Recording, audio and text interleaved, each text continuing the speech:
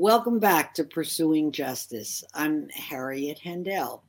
Last time we got together, we met Alexa Garza, who spent nearly 20 years at Mountain View Correctional Facility in Gatesville, Texas. She told us about her amazing job as a brailleist, and I welcome her. It's good to have you back again. Thank you so much. Just in case, Alexa, people missed your first segment, just give us a very brief overview of what you did for the majority of your time at Mountain View as a job with a amazing skill set. What was that job? I was a Braille transcriber. I transcribed books for the visually impaired.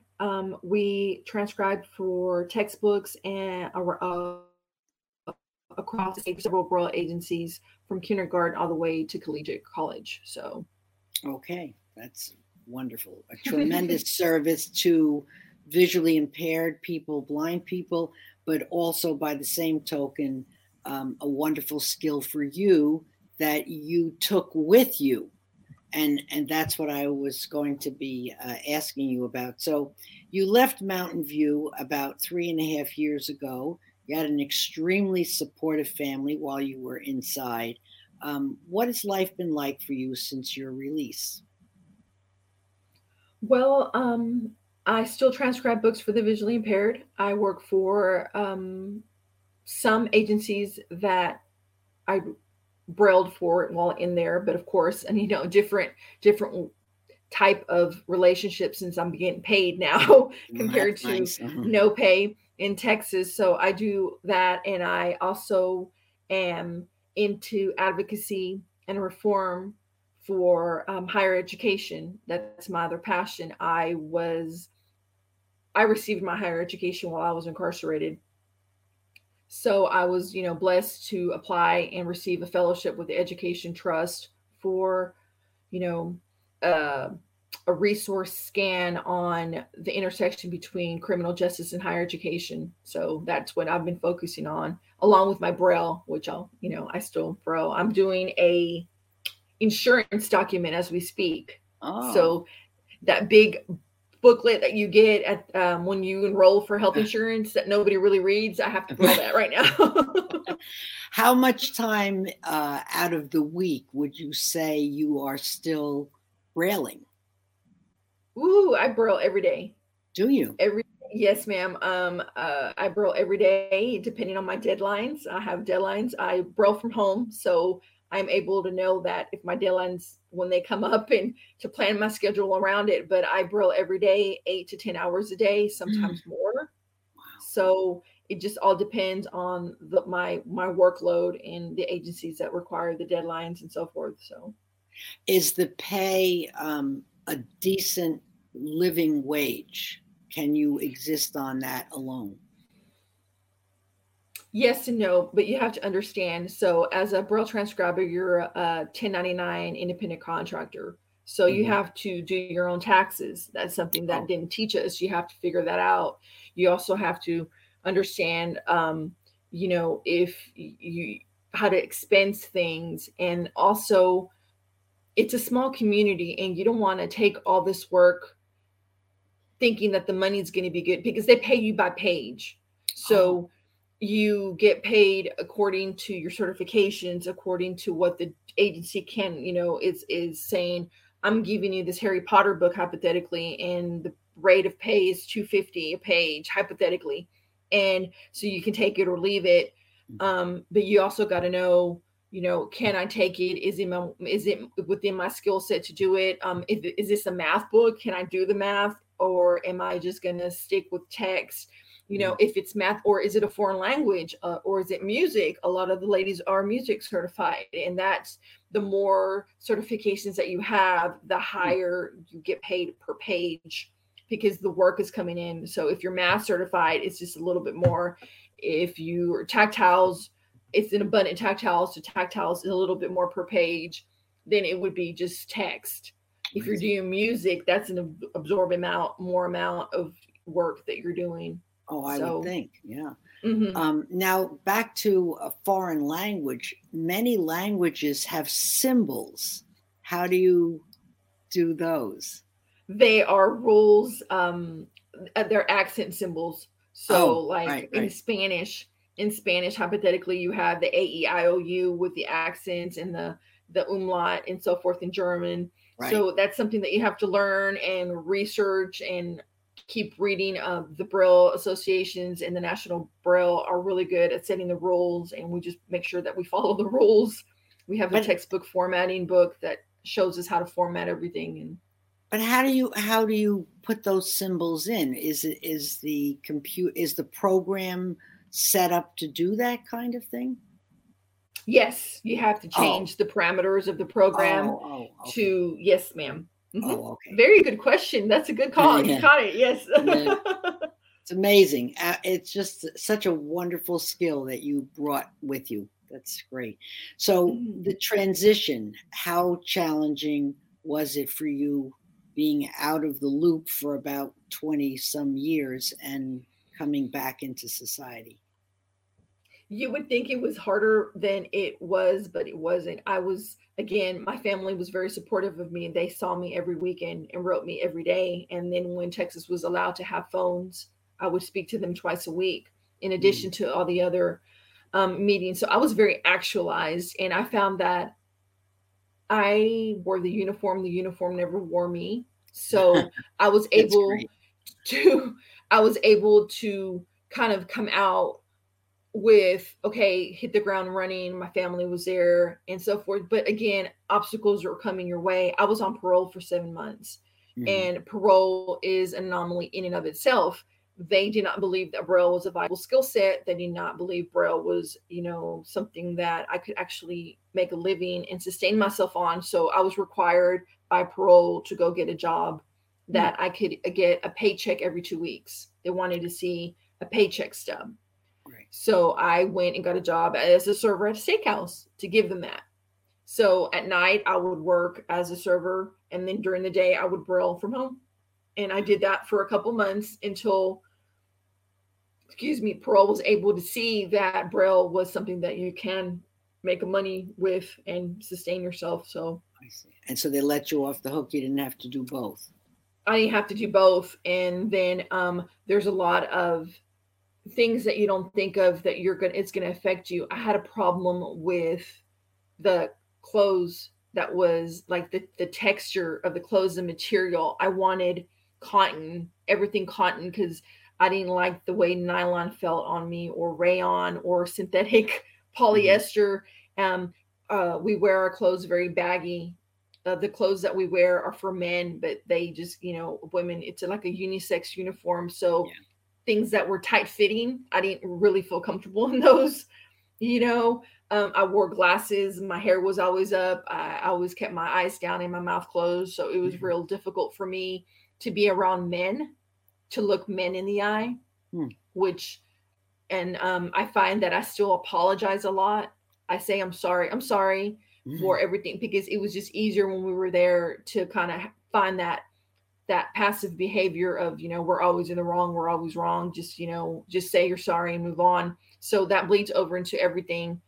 And I'm still, I mean, I'm 3.5 years, 3 years out, and it's still something that I face with every day. But hey, this is not an I'm sorry situation. Right. This is not your fault, but it's something. I was there for 19 plus year, 19 years. So I'll, it's going to take a bit. It's going to take a minute, but What what about the technology out here? Was that certainly wasn't part of your world 20 years ago or 23 years ago? Was that challenging? actually, no, I was able to work on different programs and computers while in Braille. Another advantage of that program, because you have access to computers, you have access to books coming in and you're reading it. So, like the texting, and actually, Hmm. like I had never texted before, but I knew what it Right. was. I knew how to do it because I had Brailled about it. So I Oh, know a little bit about everything, but so I was more. But like when I actually got my hands on something, it was a learning curve, of course, with everything. But I was very, very motivated to succeed and to learn. I mean, I still don't text like you would normally text with like the thumbs. Right. They're speed texters, but I can text, very well and very rapidly. But again, it is a learning curve of, you know, setting up. I didn't have any credit. I was gone for 20 years. How do you establish credit? I don't have good credit or bad credit. I just don't have credit, and I'm 40 years old. What do you do? Or trying to get an apartment on my own and being discriminated against because my felony is over 25 years old at this point, and I'm still being denied housing because of my felony conviction. Or what about driving? Driving, I had to my mom says what you learn well you never forget, and I learned how to drive when I was 16, and actually picked up driving like I had never left. Good. But I read the book and I took a course online, and I would practice in the driveway, and I made like a 96 on my driving test, and I was like, wow. But again, those are things that I had the family support to pay for all those things, to take me to go get it's not like you can walk up to the DMV anymore, especially now post COVID, but you can't walk, you have to make an appointment, and those appointments are, or I didn't know any of that. They didn't tell us that back when I was there. You could just walk up to the DMV at any time and stand in line and, do your business. And now it's all by appointment, and you have to have this, you have to watch this video before you go. You have to have these paperwork. What about an ID? Texas was really good at getting me my ID when I was walking out the door. But a lot of ladies that I know that are divorced and have their husband's name or were not born in Texas, they couldn't get their IDs. So getting your Texas ID to do most of anything is another hardship that you have to, a barrier that you have to cross when you get there. Yeah, so there were a number of challenges. You set some goals for yourself in terms of higher education. What were those goals? Well, when I first entered the system, I said to myself, I was never going to look back and say I wasted a moment. So I took advantage of every opportunity that they had available, and education was one of them. And college was offered at the unit where I was at, and I aspired to go to college and get my degrees. So I have 2 associates and a bachelor's degree. And I remember after I got my bachelor's, I wanted my master's. Okay, what's next? And I was told that women did not need a master's program because our place was in the home. And I could not get it, even though the men have a robust, successful master's program. And that always stuck with me, because don't tell me that I can't do it because I'm a woman. Sure. It's very interesting that, so it's available to men in Texas prison facilities, but it is not to. So the highest you can go is a bachelor's. Is that what you're saying? Yes. And you did that. And I did that, and then I sat there for an additional 5 years, 6 years with no educational opportunities. Yeah, what a shame. So, what do you think should be offered to those in prison? And a question that so many people ask me is, why should we give away college degree programs to people in prison when we have to pay for them out here? That's a really good question.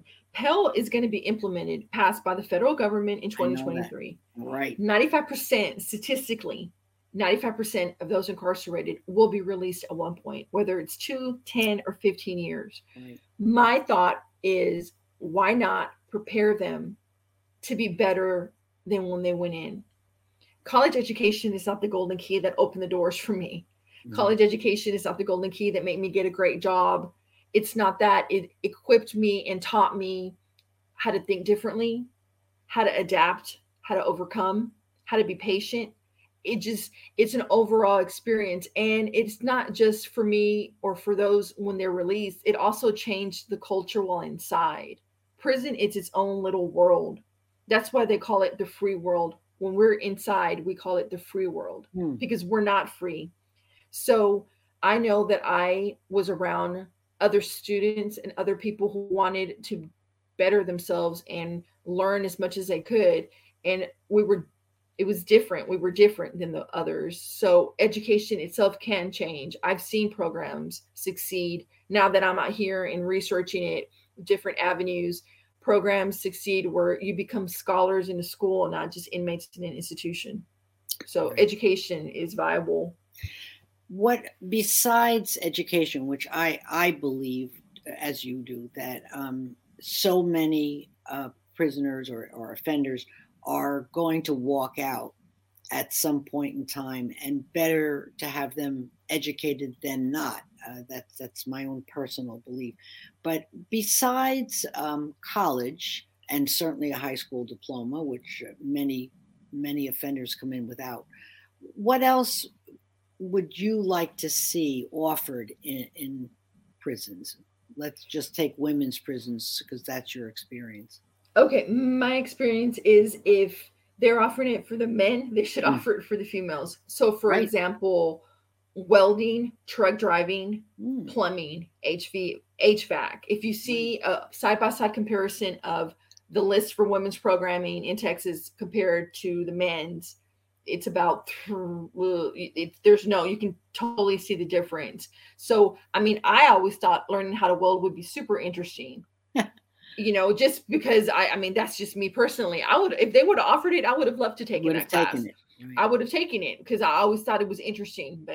But don't discount it. Vocational training is awesome. They offer horticulture, which is a form of landscaping, and they offer vocational, like as computer science, like a secretary, like computer training to learn how to work manipulate a computer.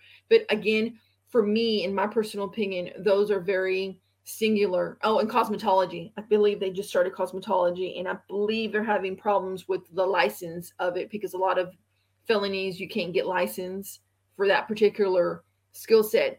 But I believe these are like singular focus on females, and at this point we should be all about equity, inclusion, and diversity, not because of gender. So if vocational training, where even if it's HVAC or plumbing or welding, I think we need to always do that. Thank you for that insight on programs that really should be part of prison. And it's fascinating to me. I know so many people in prison. I write to so many. I used to visit many, and they're all different. So some programs offer writing workshops, and then the women become published authors. Some of them offer plays that the people can put on and invite the public to. So those are creative kinds of things. Is there anything, do you know about the rest of Texas, or is it pretty uniform that what you were offered and what the men were offered is pretty standard across the state? Inside the penal system, inside the criminal justice system, yes. Yeah. I wonder And why there's such an inequality across the country. that is a disparity, and that I started researching it when I was released. My family wanted me to leave and never look back, Mm-hmm. not even think about it or refer to it, or even just wash my hands of it. But it was such a big part of my life that I tried to do that for a couple months, and it's just not feasible. I grew up there. It was, Yeah. I spent half my life there, so no. So let me try to make it better. Let me try to make it something that for the ladies and the sisters that I left behind. So let me start reading it. And policy reads really good when it says access to higher education. When it says this is all like policy about financial aid opportunities for college students, and I'm like, that reads great, man. I Yeah. never even knew any of these existed Right. when I was, I mean, but Yeah. so that was what I was finding, and that's why I'm entering in spaces such as this and other organizational groups and advocacy groups trying to educate and support and reform. Yeah, absolutely. So what are your long-term goals for yourself as you look ahead?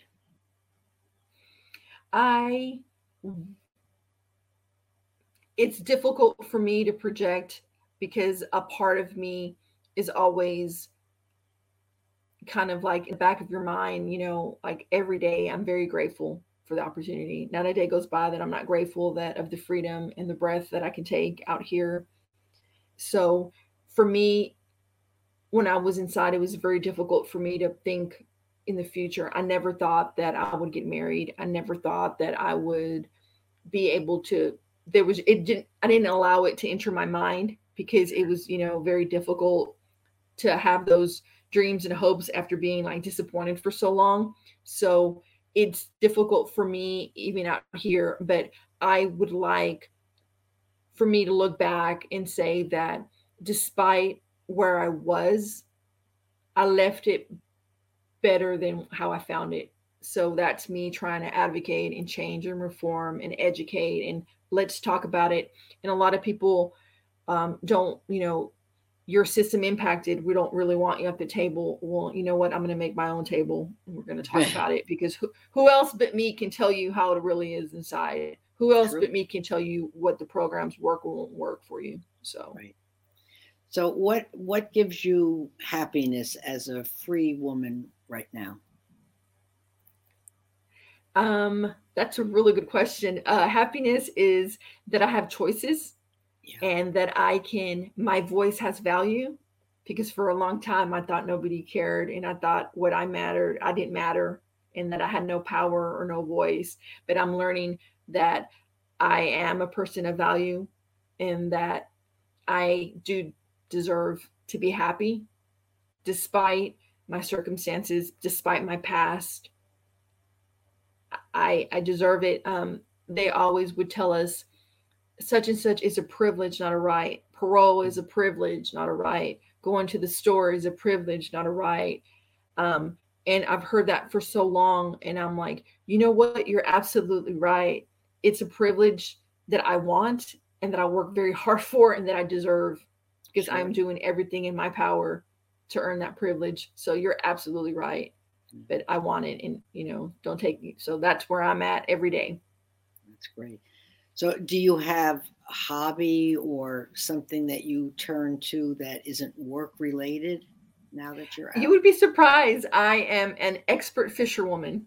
Oh my goodness. I love to go fishing. That's great. So who would have thought, but I love to go fishing and I'm very good at it. I catch really big fish, more so than the men around me, but you can't tell them that, but I'm very happy when I'm out there fishing and it's very quiet and still and peaceful for me. And it kind of slows down because everything's so hectic out here. You have the phone attached to your hand now and, all these things going through your head. I always want to be doing more and more and more because I worked for so long.